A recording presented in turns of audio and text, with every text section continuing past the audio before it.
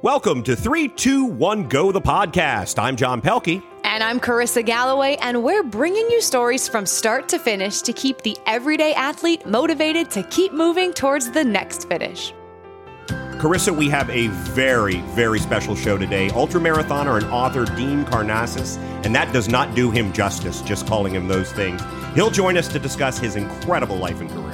Yes, and we're also going to talk about why weight loss is hard, because if you've tried, you know that it's hard. We're going to open the mailbag and learn about races that we love that don't start at Disney, and we're going to talk about how you can help fellow Run Disney athletes maybe with their first race. And to all of you, thank you for listening. Please keep subscribing, rate us, leave a review, and tell your friends. Let's do this.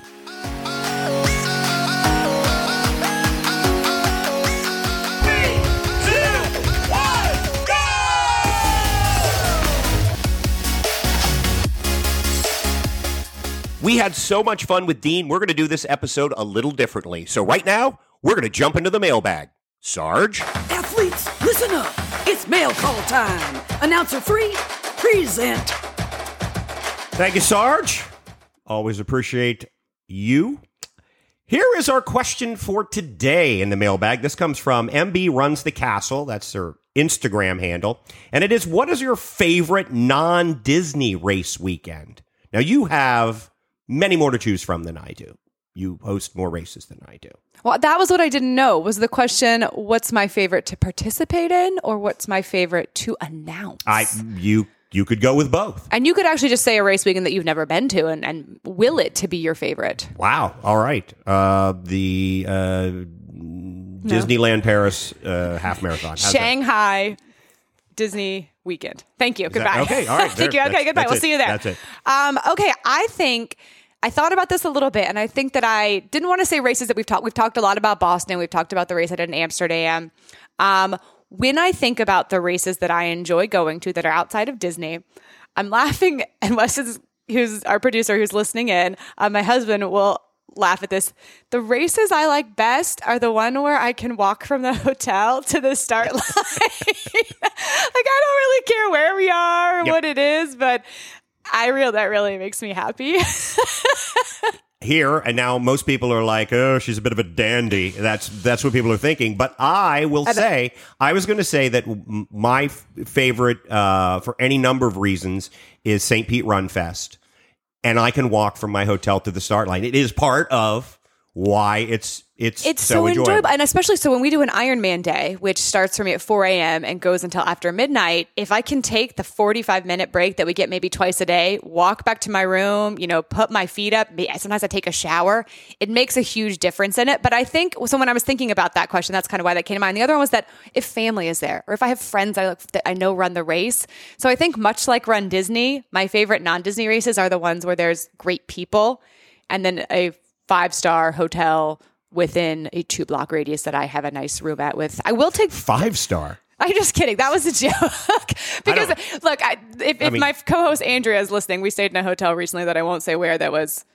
Yeah. Luckily, if it had seen a star ever in its life, but it was fine. It had actual ice buckets, like the plastic buckets. Oh, I like that. For ice. But still. It's very and then I stayed at one hotel that did not even have a USB ports, and I made them bring me an extension cord because or else my phone was going to be sitting on the floor. I think I mentioned this once before. So, I did an event for Universal once where they didn't have any rooms, even though the rooms were booked weeks in advance. And everyone that I was traveling with got a room except me, and they put me in they put me in a meeting room. And it had a big screen TV, and that was back when that was not necessarily the thing that you would find a lot. But there was no bed. There was just a pull-out couch. So I had to sleep on the pull-out couch. So it was good and bad. Did you have your own bathroom, huh? No, it did. It had a bathroom. It was like a 2-room suite, but it just wasn't a bedroom. Yeah. Well, that's my unofficial answer. Well, wherever there's close hotel. Close 5-star. I'm just kidding about the 5-star part. All right. We're doing a lot of blue sky thinking. 5-star, Shanghai. Sweet. Tokyo Disney. Sweet private jet. Just throwing things Costa. out. Okay. We're just saying words now. Ferrari, I love lamb. John, your answer. No, St. Pete Run Fest for me, just because it was kind of the first race that outside of Disney that brought me in as an announcer. just me. It was just me for a while, and now it's my wife and myself.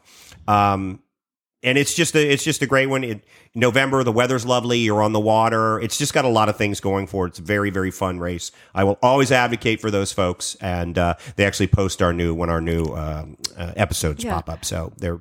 The last thing I'll say about that is when you said St. Pete Run Fest, it made me think about this. When I go to a race where the organizers are kind, the people who work there are kind, it makes me want to, like, it makes it more, like I said, a family event. So you have that relationship with the St. Pete Run Fest. I have that relationship with other races across the country. Those are ones that I look forward to because it's like a little mini reunion. So thank you, all the race organizers that are kind to us. I'm not saying that anybody's not. Nobody's really not. And you know who you are. Yes, that's right. If you're listening, I've known, but like you just connect with certain people. Just leave that out there. We should do that end of every episode. Leave something out where people are like, who are they talking about? Remember when you worked with that one guy and he did that thing, man? Don't want to work with him again. And the hotel was, you know where? Oh, yeah. Oh, that was a fun question. So people actually stay here, do they? We'll just throw it. It ought to be great. That's it. We'll leave it with a little cliffhanger. Oh, that was little good. cliffhanger at the end. Hey, if you're dreaming of discovering new horizons or have a Disney trip coming up, don't let all the travel planning overwhelm you. Let Katie McBride with Travelmation take care of everything for you. That sounds fabulous. Yeah, I'm a huge advocate about using a travel agent because they save you time, it's stress-free planning, and you're getting access to exclusive discounts, which is what we want. And Katie really has the knack for swiftly sorting through options, presenting you with the best choices that align with your budget and your desire. So if you're ready to turn your travel dreams into reality, contact Katie today and embark on a journey filled with seamless experiences and those unforgettable moments. That's right. You can reach out to Katie. Her web address is www.travelkatiemcbride.com. And have a wonderful trip. We should all be traveling. Let's get out there, people. See and do new things. Okay, civilians, it's time for the goods. Let's get on to the interview. Our guest today is a celebrated ultramarathoner and author. Now, his athletic achievements, Carissa, are far too numerous to mention. Here's a couple. It ran 350 miles in 80 hours and 44 minutes without sleep. Ran a marathon in the South Pole in negative 13 degree Fahrenheit. And I'll get to the bottom of that, too, because I think with wind chill, it was probably colder than that.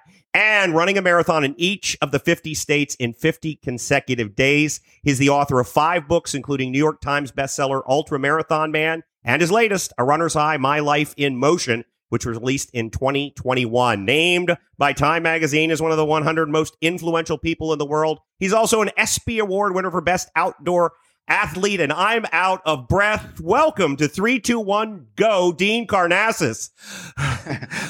I'm exhausted before we even start the interview.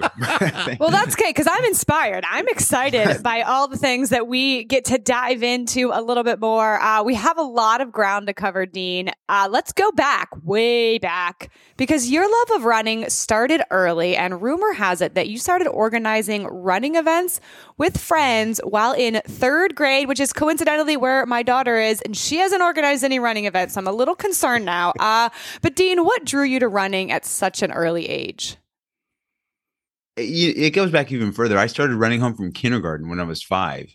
Kenyan style, right? Uphill both ways. It was. I mean, it was LA, so it was relatively flat, relatively cool. But you were dealing with the smog back then, Dean. You were dealing with smog. And I wasn't at 10,000 feet either. I was at sea level at least. But no, actually, LA is a beautiful place to spend my formative years because the smog wasn't quite so bad.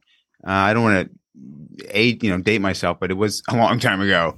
And thankfully, it was in an era where a 5-year-old could run home. It was about a mile from my school to my house. And it was in an era when a kid could do that safely. My parents were somewhat liberal, i.e. they were complete hippies. So when I said I'm going to run home from school, they said, "Oh, that's fine. I won't have to pick you up then." So, and I just found that I loved running. I couldn't sit still in class. We tell young boys and girls to sit still and pay attention. And all a young child wants to do is go run wild and not pay attention. Right. So I remember just having this mental discipline, just wait for the bell to ring. And then when it did, I was out of there. I was free. And I just started relating to the world through running. The sensations of the air on my skin, the changing color of the leaves with the seasons, everything. Sitting in class was having a teacher tell you how the world works. Running was like seeing it firsthand. So my passion for that kept going into third grade, where I became a conniving entrepreneur, trying to figure out how I could get enough money to buy more fireworks for 4th of July, and organizing running events seemed a good way. Well, and you now you kept up with this running and through junior high school and into high school, but then your story, and I hope I'm right with all of this, is you essentially quit running for about 15 years. You were a very successful businessman in San Francisco, who also admitted that at that time, as successful as you were really, really unhappy, and a run really changed your life. Can you take us through to that and explain how all of this started really with a 30-mile run?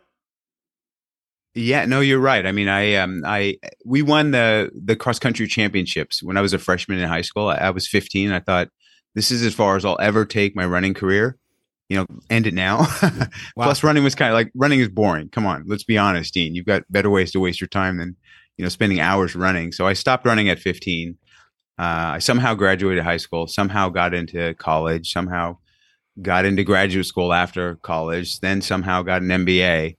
And you're right. I had a very comfortable corporate job in San Francisco, with all the perks of a good job. I mean, I was 30 years old. I had stock options. I had a company car. I had a fat paycheck, bonuses, 401k matching, free healthcare, all the things. Mm.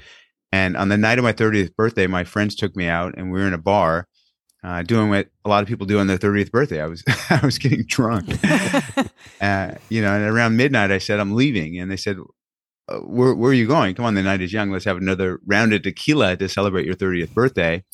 And I said, no, I'm gonna run 30 miles to celebrate instead. And they looked at me and they said, but you're not a runner, you're drunk. And I said, I am, but I'm still gonna do it. And I walked out of the bar, and I'll never forget. I didn't even own running gear at the time, but I had on these comfortable silk boxer shorts, like these silk underwear. So I peeled off my pants and threw them down the alleyway and just started stumbling into the night, heading south, knowing that a town called Half Moon Bay was 30 miles away. And I said, you know what? Just run to Half Moon Bay. Run. And that night forever changed the course of my life. Well, and for the record, if I put that in a movie script, it would be turned out people would be like, no, come on. That's ridiculous. He did not go down to his silk boxers and make that run. So I just to follow up with that, it was part of that feeling just the fact that, you'd been attracted to running so early that it was just this thing that you were like, you're not a runner. And you're like, no, dormant in my soul. That is exactly what I am. No, it's more like bad tequila. Okay, well, okay. No. How did that bell curve go during that 30-mile run? Like, when did the tequila wear off? Or you were like, oh. No, I mean, you both asked great questions, and John, you're right. I mean, I was so discontent with I had a major midlife crisis at 30. I was so miserable, and I was so comfortable, and I was so miserable being comfortable that I had to do something. And I just remember how running was a struggle. It was hard. It was difficult. It was not, it wasn't something that came easy. And I wanted that struggle back in my life, and that, that pain and that perseverance of pushing through it.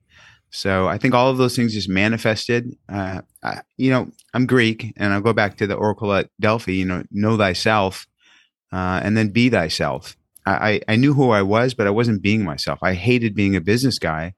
I was a creature that wanted to get out of the corporate world, and it manifested as a run. And wow, Carissa, to your point, 10 miles in, when the tequila started wearing off, I thought, what the hell am I doing? This is the most insane, crazy, stupid thing you could be doing. But I don't know. I looked up and I saw the stars, and I saw the heavens, and it was the strangest feeling.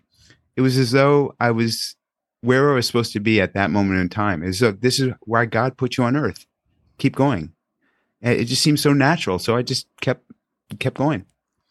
Oh, that's amazing. That's such a great story there. And what you were saying about, the discomfort in the grind, we work with a lot of athletes that do run Disney, and that's their first race. And I think for them, there's that magic of Disney that draws them, but there's also that fear of like, I'm stuck. I don't push myself out. Can I do this? Can I get to that discomfort? And in that discomfort and that fear, I think a lot of us find motivation to do other things in our life that were possibly holding us back. And then also when you told that story, I just saw Will Ferrell in Old School running out of the building. We're going straight in. Come on, guys. Did anybody come with you? Or did you, no one, everyone was like, no, hard pass on the 30-mile tequila run? Did they even drive along? Did somebody follow along just to see that you were okay? Or did your friends were just like, no, there's some more tequila coming. We're going to hang. No, I mean, I told them I was going to the bathroom, and I literally walked past the bathroom into the kitchen, and people are looking at me. What the hell is this guy doing here? But I just kind of waved and walked to the tradesman's alley exit. Where they bring in all the things on the side of the building, and just exited the tradesman's alley, and that was it. I didn't turn back. Wow. Well, I mean, that does make sense how this set you up for training for these longer, more grueling events. Yeah. I mean, your first one, you probably didn't have the best shoes. You probably weren't covered in Body Glide. You didn't have those aid stations. So the 30 miles grew and grew and grew to ultra marathons. As you were doing that, did you have training plans you were following, or were you kind of inventing your own training regimen? I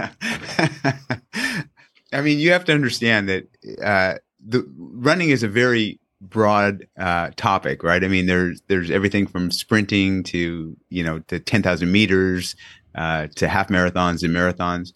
What I do is so different than what most runners think of as running. I mean, running 100 miles through the wilderness by yourself is not typically something people equate with running. It's more of an adventure. So I had no idea what I was doing. I was a surfer. I was running in board shorts. I had no idea what a training block was. I mean, I was so naive.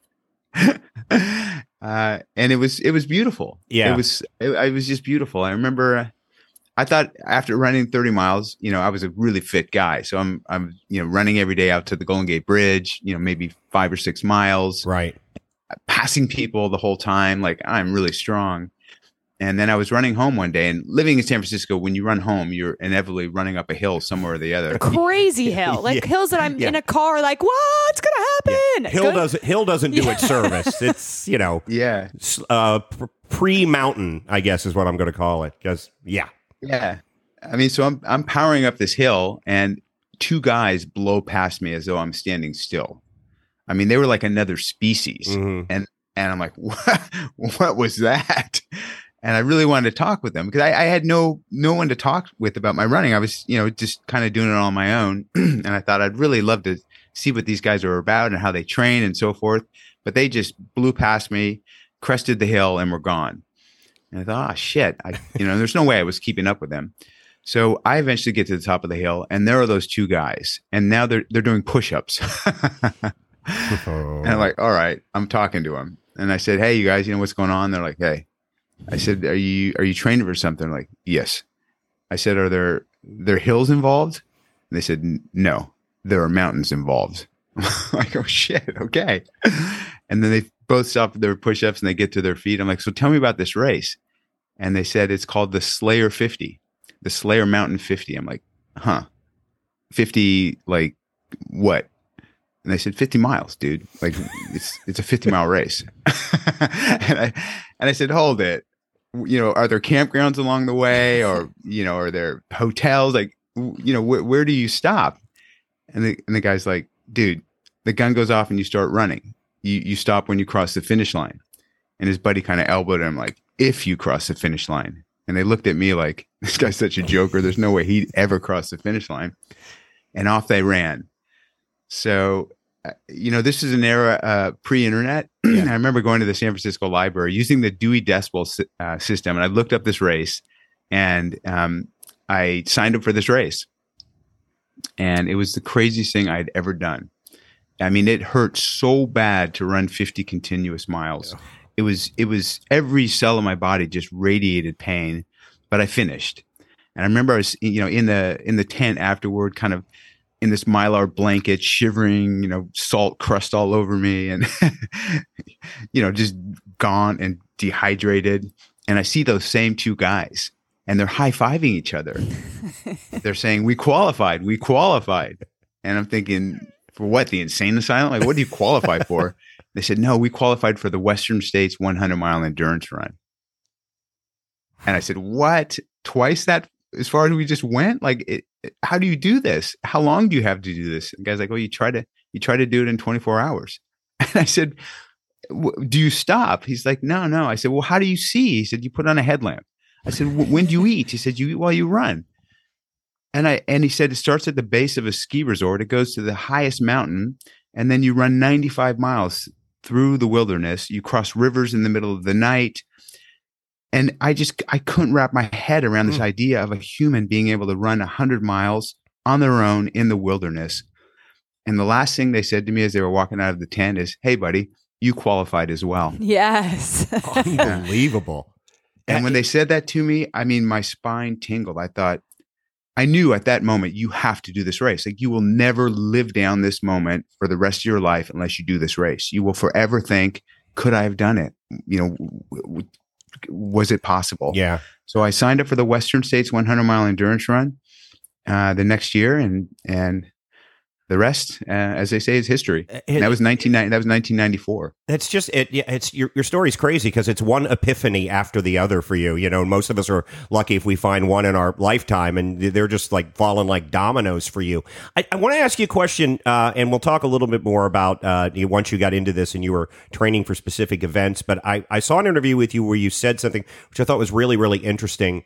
In that when you're in a zone, so to speak, in a mindset, you are completely clearing everything out except the next step. And I know a lot of people, when they're out training or they're running, and I've done this myself, you're thinking about the next signpost, the next water stop, something like that.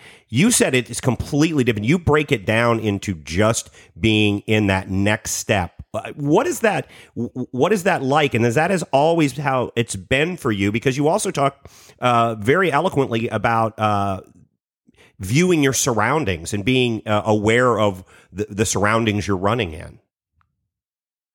Yeah, I mean, I think people say, well, what do you think about when things get really tough? And I think thinking is the problem. When things get really tough, I try to turn off the mind.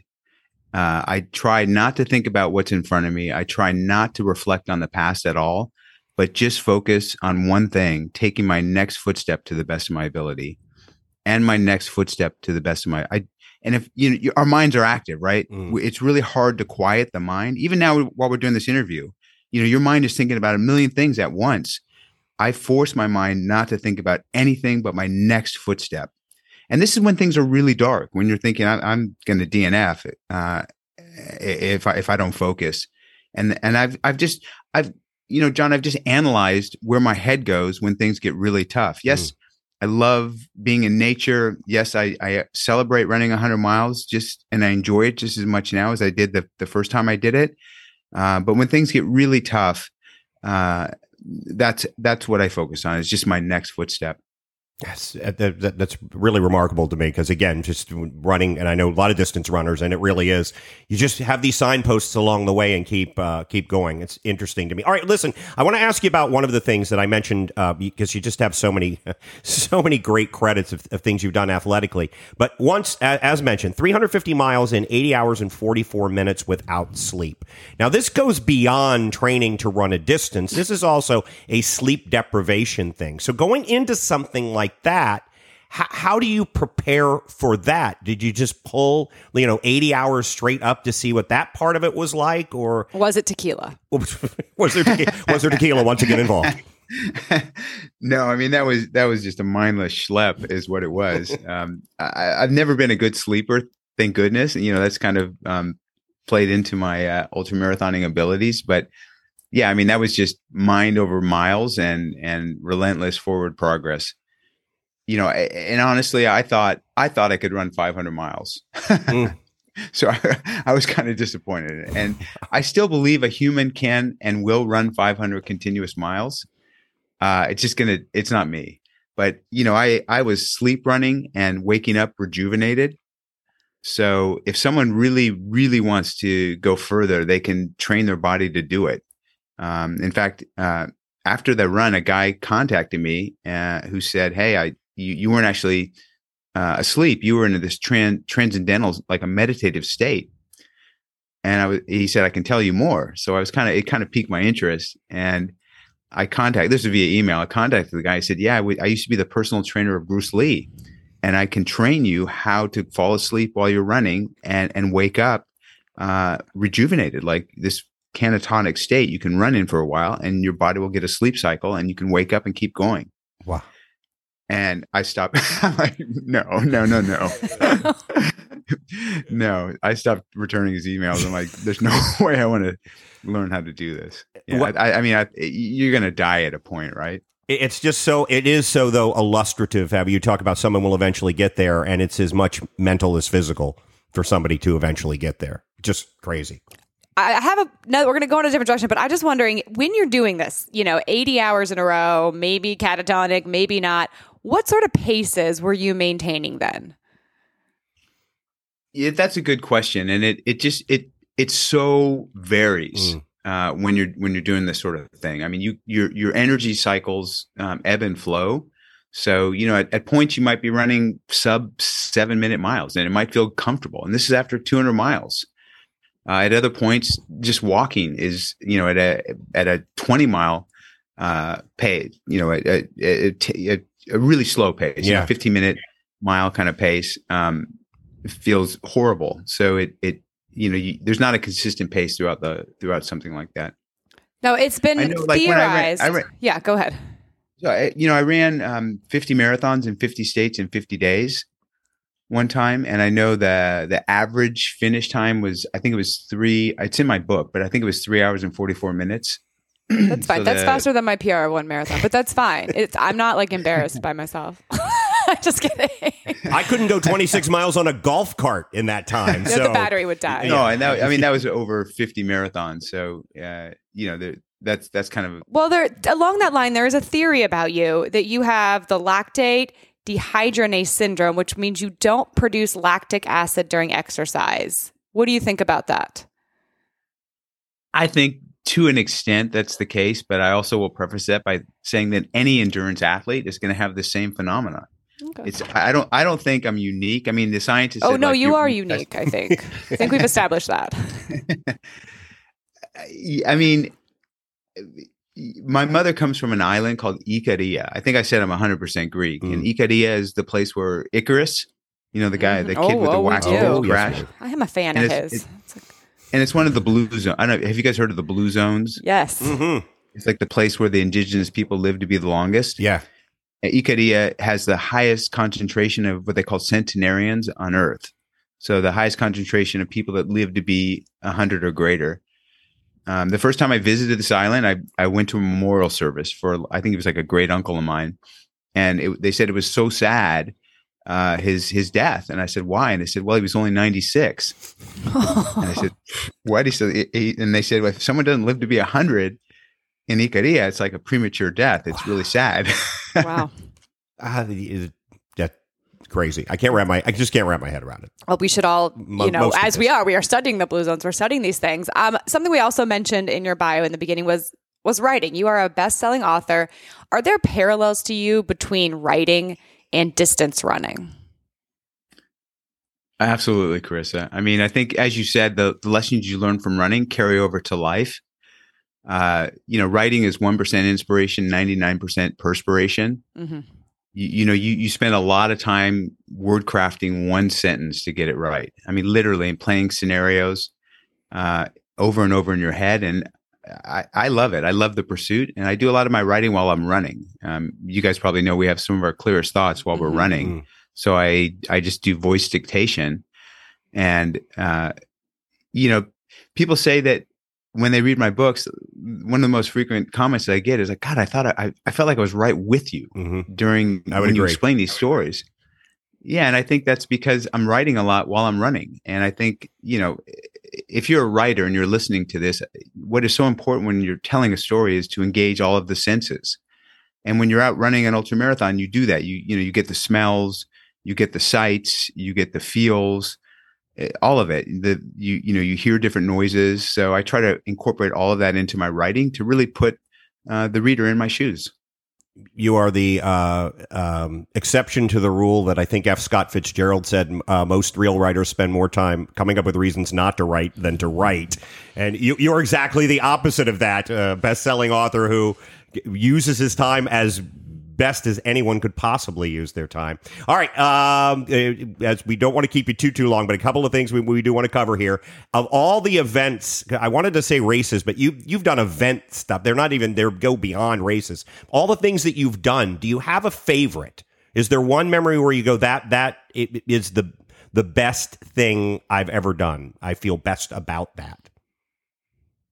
Yeah, I know I do. And it's very clear to me. I will say that I've run on all 7 continents twice. So, I mean, I've raced all around the world. As you mentioned, I ran a marathon in the South Pole. I've run across Death Valley. I've run across all the great deserts, Gobi, Atacama, Sahara. But my proudest accomplishment is running a 10K. And you're probably wondering, why a 10K? And I ran a 10K with my daughter, Alexandria, on her 10th birthday. Oh. And yeah, I mean, that nothing will ever surpass that moment for me. That's cool. So then the follow-up is, do you have a least favorite thing that you've done, and explain why it's 24 hours straight on a treadmill? Because to me, and I do most of and I'm not really much, I did my first 5K recently. I try to stay somewhat in shape doing a couple of miles, but I'm not a distance runner, but I do a lot of it on a treadmill because I live in Central Florida. And I don't know if you know this, Dean, but it's uncomfortable. He's also outside. running Death Valley, so he's not, no sympathy for you on that one, John. That's a dry heat, Dean. It's a dry heat.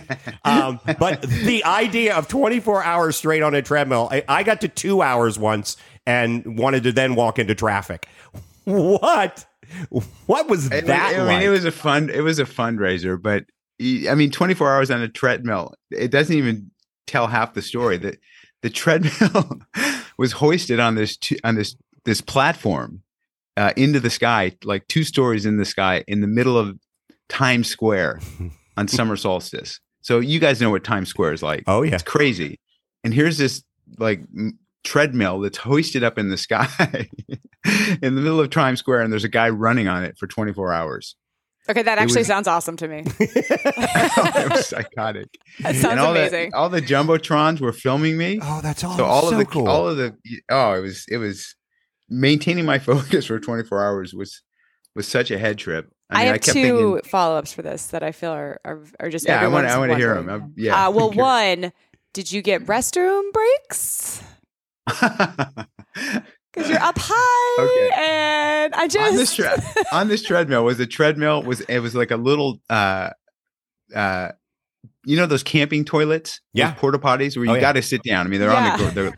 So I had this behind the treadmill is this camping toilet, and there's this circular umbrella, like a drawstring, and I'd have to sit down no matter if I had to go big potty or little potty, and pull up on this drawstring. They would bring up this circular, like, shower curtain around me. Yes. So I could go to the bathroom. Who was it? There was somebody as you guys were designing this. Was it you, or was like, he's got to go to the bathroom? What are we going to do? Oh, the shower curtain. Like, was there, do you remember conversations about this? I mean, no, an agency just there. said you just showed up and it was there. Yeah. And I'm like, how am I going to go to the bathroom? And they're like, oh, we'll have something for you. Like, where's all my food and water going to be? We'll have something for you. So they had it all planned out, but that's so cool. I did my best to maintain my decency throughout 24 hours. Like, I would sit down on this damn toilet and hoist this thing up. And when you're drinking so much liquid, I mean, it's summer solstice, which is hot in New York. Yeah, it is. Yeah. All right. So did you have a view of Times Square? Because when we take my daughter, she's been twice to New York. She's 8. Her favorite thing to do is to go to Times Square and see what she calls the creepy people, that like not Mickey Mouse and not Minnie Mouse. Could you see any of the activity of Times Square? Was it amusing to you? Like, was it like a bird's eye view? I just want to know. Yeah, it was crazy. It was everything Times Square is. There was crazy people. And the craziest, I think, is that this I don't know, this clan, like this cult of Hare Krishnas. Oh yeah. They started worshiping me. They set up their mats below me, and they were saying prayers to me. As I'm running, I'm looking down at all these Hare Krishnas doing these chants, moving their heads up and down, looking up at me. Awesome. Yeah, no, it was crazy. I mean, You achieved deity status, Dean, and you're Greek. I mean, honestly, I could not put this in a screenplay. This couldn't be a screenplay. It has to be like a limited miniseries because there's just so much going on. And you led me into this one too, Dean, because we're going to ask this a little later if I had an opportunity, but I'll ask it now. The 50 marathons in 50 days. The distance you're running notwithstanding, logistically. Because you're not running, I'm sure you ran, and I know you ran some existing marathons on the weekends, but obviously there's generally not a marathon in Wyoming on Wednesday. How did you put that together?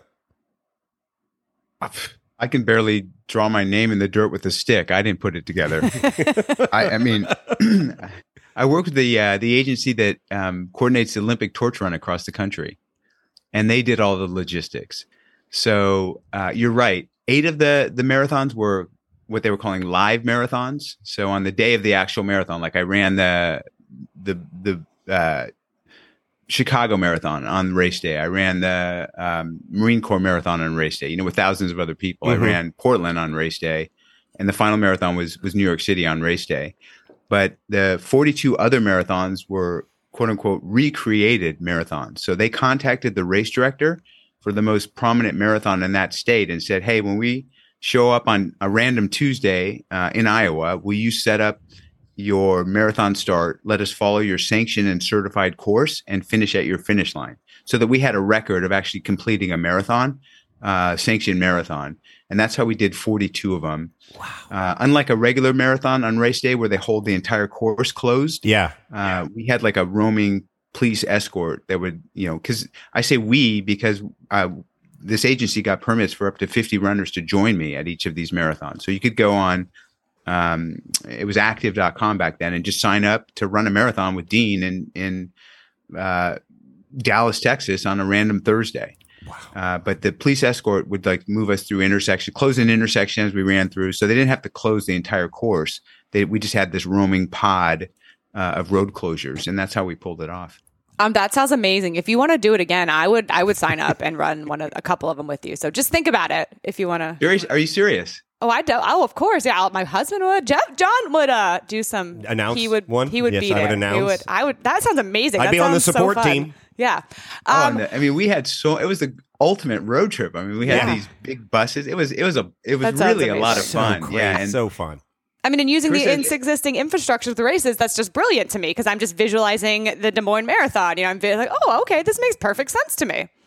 I'm not. I lactic acid threshold though. Not really into it. Yeah, I mean, even Dave McGilvery from Boston. Yeah, we ran Boston in October with the leaves changing color. Boston is always the second week. It's tax day. Yep, it's Patriots Day, which is always in April. We ran it with the leaves changing colors, and people are like, a lot of the people because we had permits for actually 50 people to join me on each of the marathons. And some people ran multiple, like a couple ran what they call the 6-pack. So they ran all 6 marathons in the New England states. But Dave McGilvery actually painted the street with the Boston Marathon awesome. Finishing. They do the flag across the ribbon across. He painted it. Oh. So the race directors were really supportive. And to your point, an agency recently contacted me and said, hey, you want to do a 20-year anniversary? Oh, yeah, we do. Which is 2026. So I mean, I'm gonna do a little, inspiration brainstorm. You could start at Disney World this time because last time you started at Disneyland, right? Well, I've done a lot of shit in my life, and we're getting somewhat confused. So I ran across America. Okay, that's Disneyland. different. So I ran that was 3,000 miles from Disneyland to New York. But the 50 marathons in 50 states in 50 days started with the Lewis and Clark Marathon in St. Louis, Missouri, because it was the bicentennial of the Lewis and Clark expedition the year I started, which was 2006. So that was the first marathon is the Lewis and Clark in St. Louis, Missouri. I love these history tie-ins. I love the history tie-ins too. Now John's on board. This story's John's going to run the marathon for Lewis and Clark. I'm not going to run the marathon. That would not be possible. But I love all of the synchronicity. How this. Well, the invitation is open to start your next 50 marathons 50 states at the Walt Disney World Marathon in January of any year. But let's talk about the Disney connection that you have to Disneyland and that event that you completed. Yeah, so the Run Across America was for a TV show called Live with Regis and Kelly. Yes, Regis, yes. It's a little TV show. Yeah, rest in peace. He has since passed away, but they were filming me every day for 75 days, running from the West Coast to their studio in New York City, and they're affiliated with Disney because Disney owns the network. So they set up the start at Disneyland. Literally, we started in the middle of Disneyland with this firework, literally a firework display. The Goodyear blimp flying over ahead, saying, "Good luck, Dean, on your run across America." And 500 people. They chose 500 people from the audience to come join me, who were runners. So they had this lottery for a few months before it actually started, and they flew 500 people out to the West Coast, and we all literally ran through Disneyland with no one there. This is before the park opened. And then I ran out the gate and everyone waved goodbye and I banged a right and ran 3,000 miles to New York. Yeah. Well, it's one of the, with our Run Disney races, one of the favorite things of people who run the marathon is getting to run through the Magic Kingdom. Now there are other runners there, but, with the lights on and not streets crowded and everything. And there's Christmas lights in January. Yeah. The Christmas lights so are it's really still cool. up, which is a favorite for me. And then there are some people there you're cheering. Main Street USA is what's one of the highlights. So it's great that you got to kind of experience, of course, the Dean version. That's of right. That. That's right. There's a Dean version to it. All right. Now, Dean, in addition to all of this, I don't think we've talked about you being Greek. You've recently been named ambassador for Greek tourism. Now, what does that entail, and how did that all come about? It's a tough assignment, but someone had to Sounds do it. like it. Yeah. Do you need an assistant? Well, now that I know your love of history, we could do an entire podcast just on Greek history. Let's go. I studied classics. I don't know if you know that. Oh, I did. No, I was an English major, so we're kind of cousins. Dean is not even my name. I don't know how I got the name Dean. I'll be honest. My on my birth certificate, on my passport, on my driver's license, it's Constantine. So my real name is Constantine. I for the life of me, I think it must have been when I was a kid. I got this nickname of Dean, and it just stuck. Now, generally, these things happen because someone in your family was young and unable to pronounce your name.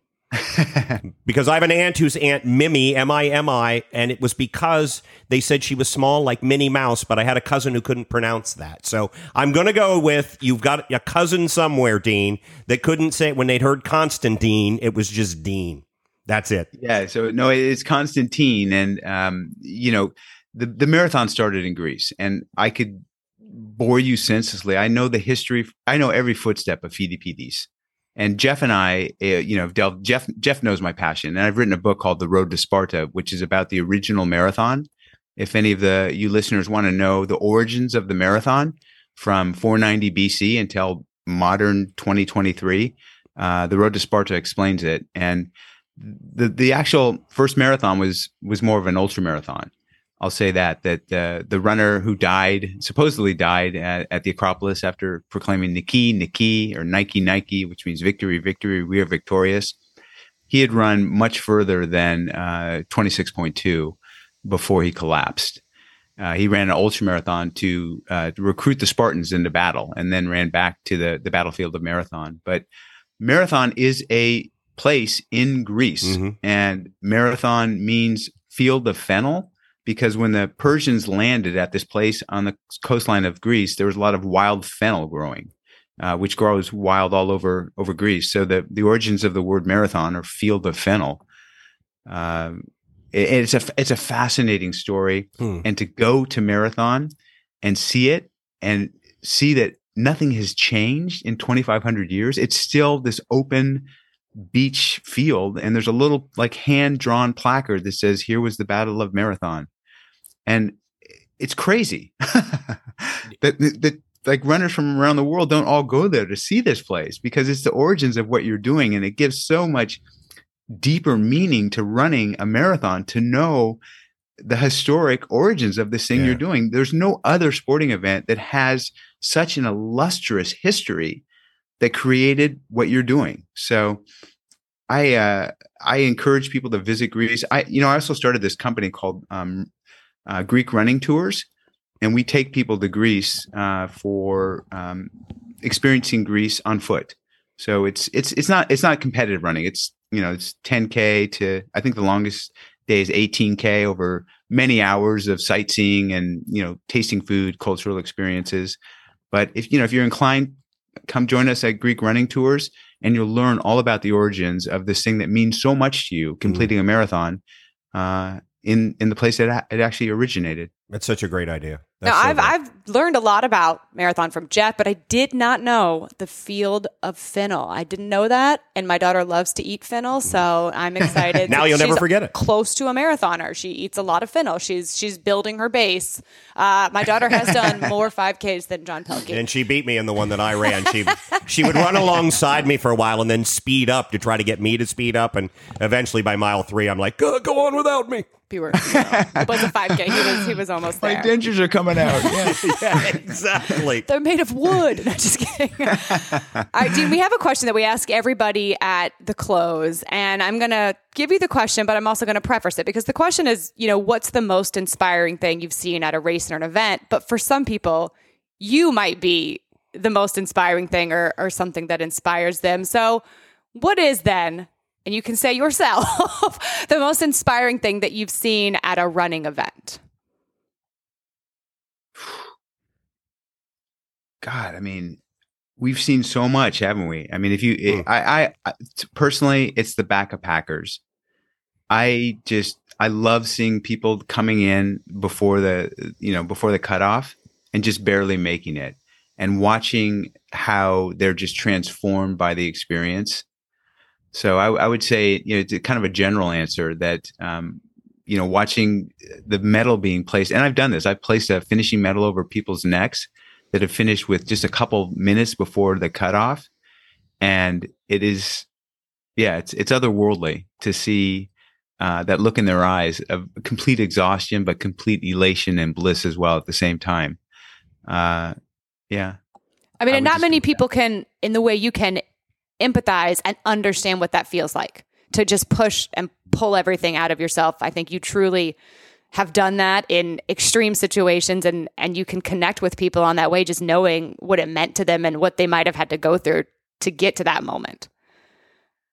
I mean, you're so right. And for some people, that's just getting to the finish line of a 10K. To me, that they might feel the same way that it took me to finish the Badwater Ultra Marathon. They might be that destroyed. Well, maybe not that destroyed. Hopefully, hopefully all their toenails are still. Hopefully, on, they're taking their walk breaks. But. Oh, great. Well, listen. You know what I'm saying? Yeah. Dean, there's just so much for people. Your story is so great, and so much, as I mentioned, 5 books out there. If people want to follow you, they want to find out more about Dean Karnazes, where do they go to do that? Google, our good friend Google. Yeah. Yeah. No, I mean, I'm on social media. I have a website. You can find. I'm not hard to find. No, and you're a bit of an overachiever there, Dean. Got to say, bit of an overachiever. It's not the medals, it's not the accolades, it's not the trophies, it's the journey. Yeah. And I'm committed to this whole life of mine. I mean, Jeff Galloway is, I've got to say, a great, great mentor and hero of mine, just because, I can relate to him. It's kind of frustrating watching to be able to crack a 3-hour marathon for this kid these days would be Herculean. I mean, I'd have to work so hard, and it's still doubtful I could even do it, where it used to come easy. And living with grace, knowing that you're just not what you once were, but you're still committed to being the best that you can given the stage of life you're in. I'll end it with just saying, Jeff Galloway, you hung the moon. Oh, that's very, very sweet. And his son is listening now as well.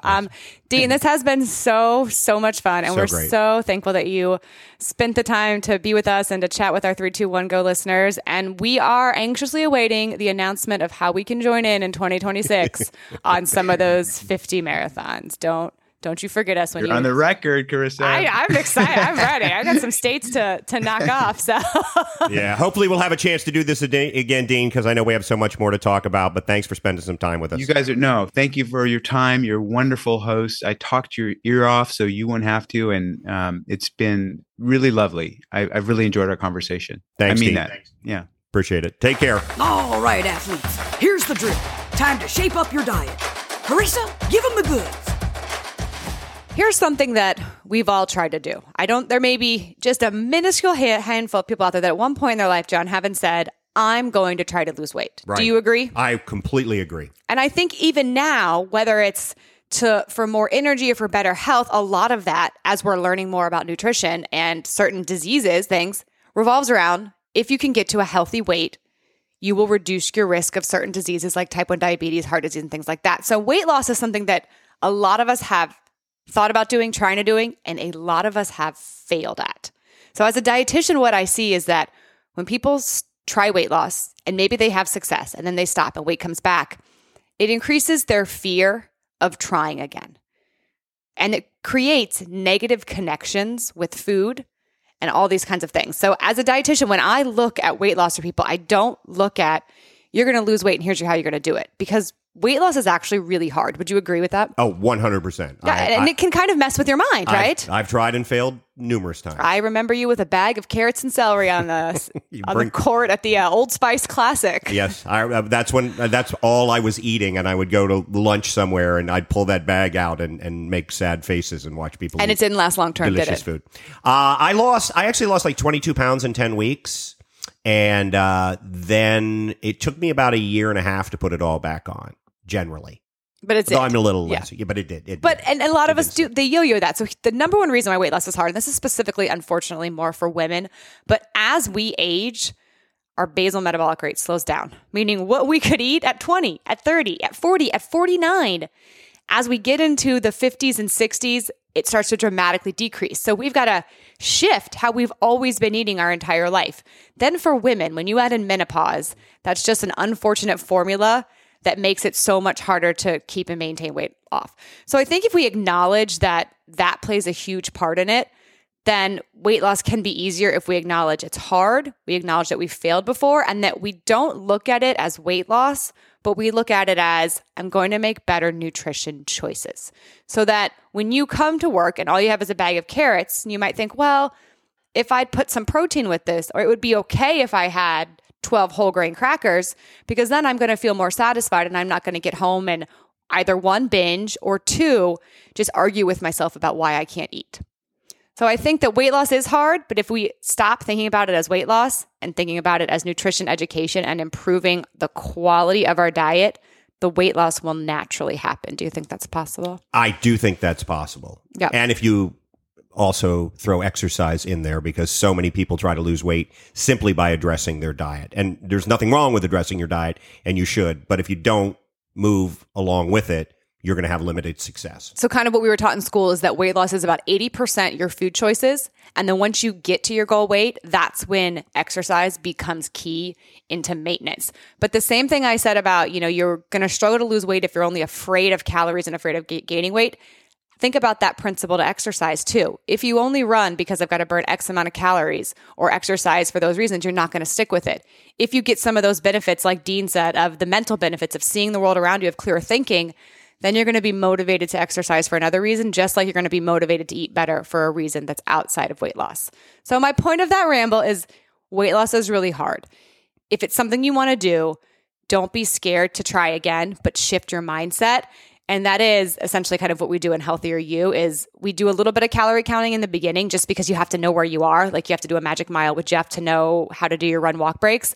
We get you there, but then we stop worrying about the scale and we start thinking about the quality of our diet and the makeup.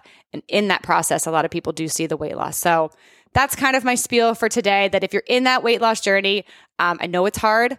We support you. It's okay to take a pause and come back to it, but avoid those restrictive diets. They won't get you there. And if you want to join the 12-week course, if you want to join a more nutrition education-based program, go to GallowayCourse.com. That's where my Healthier You course is. And you can use the code podcast, save $150. It also has its own exclusive group in the Galloway Training Hub, where you can chat with other members, share your successes, share your frustrations, just be with a group of like-minded people who have their goal on improving that only one healthier you. This is the end of the episode, but we want to hear from you. If you have tips for anyone doing their first Dopey challenge or a Run Disney first timer, email us. We may feature and discuss your tips in a future episode. And if you've got a Run Disney story or any story, or you want to talk about what hotels are really close to races that John and I could stay at and announce, email us 321gopodcast@gmail.com. That was an awesome episode. Great stuff. Thank you guys for listening. We'll talk to you next time. Bye-bye.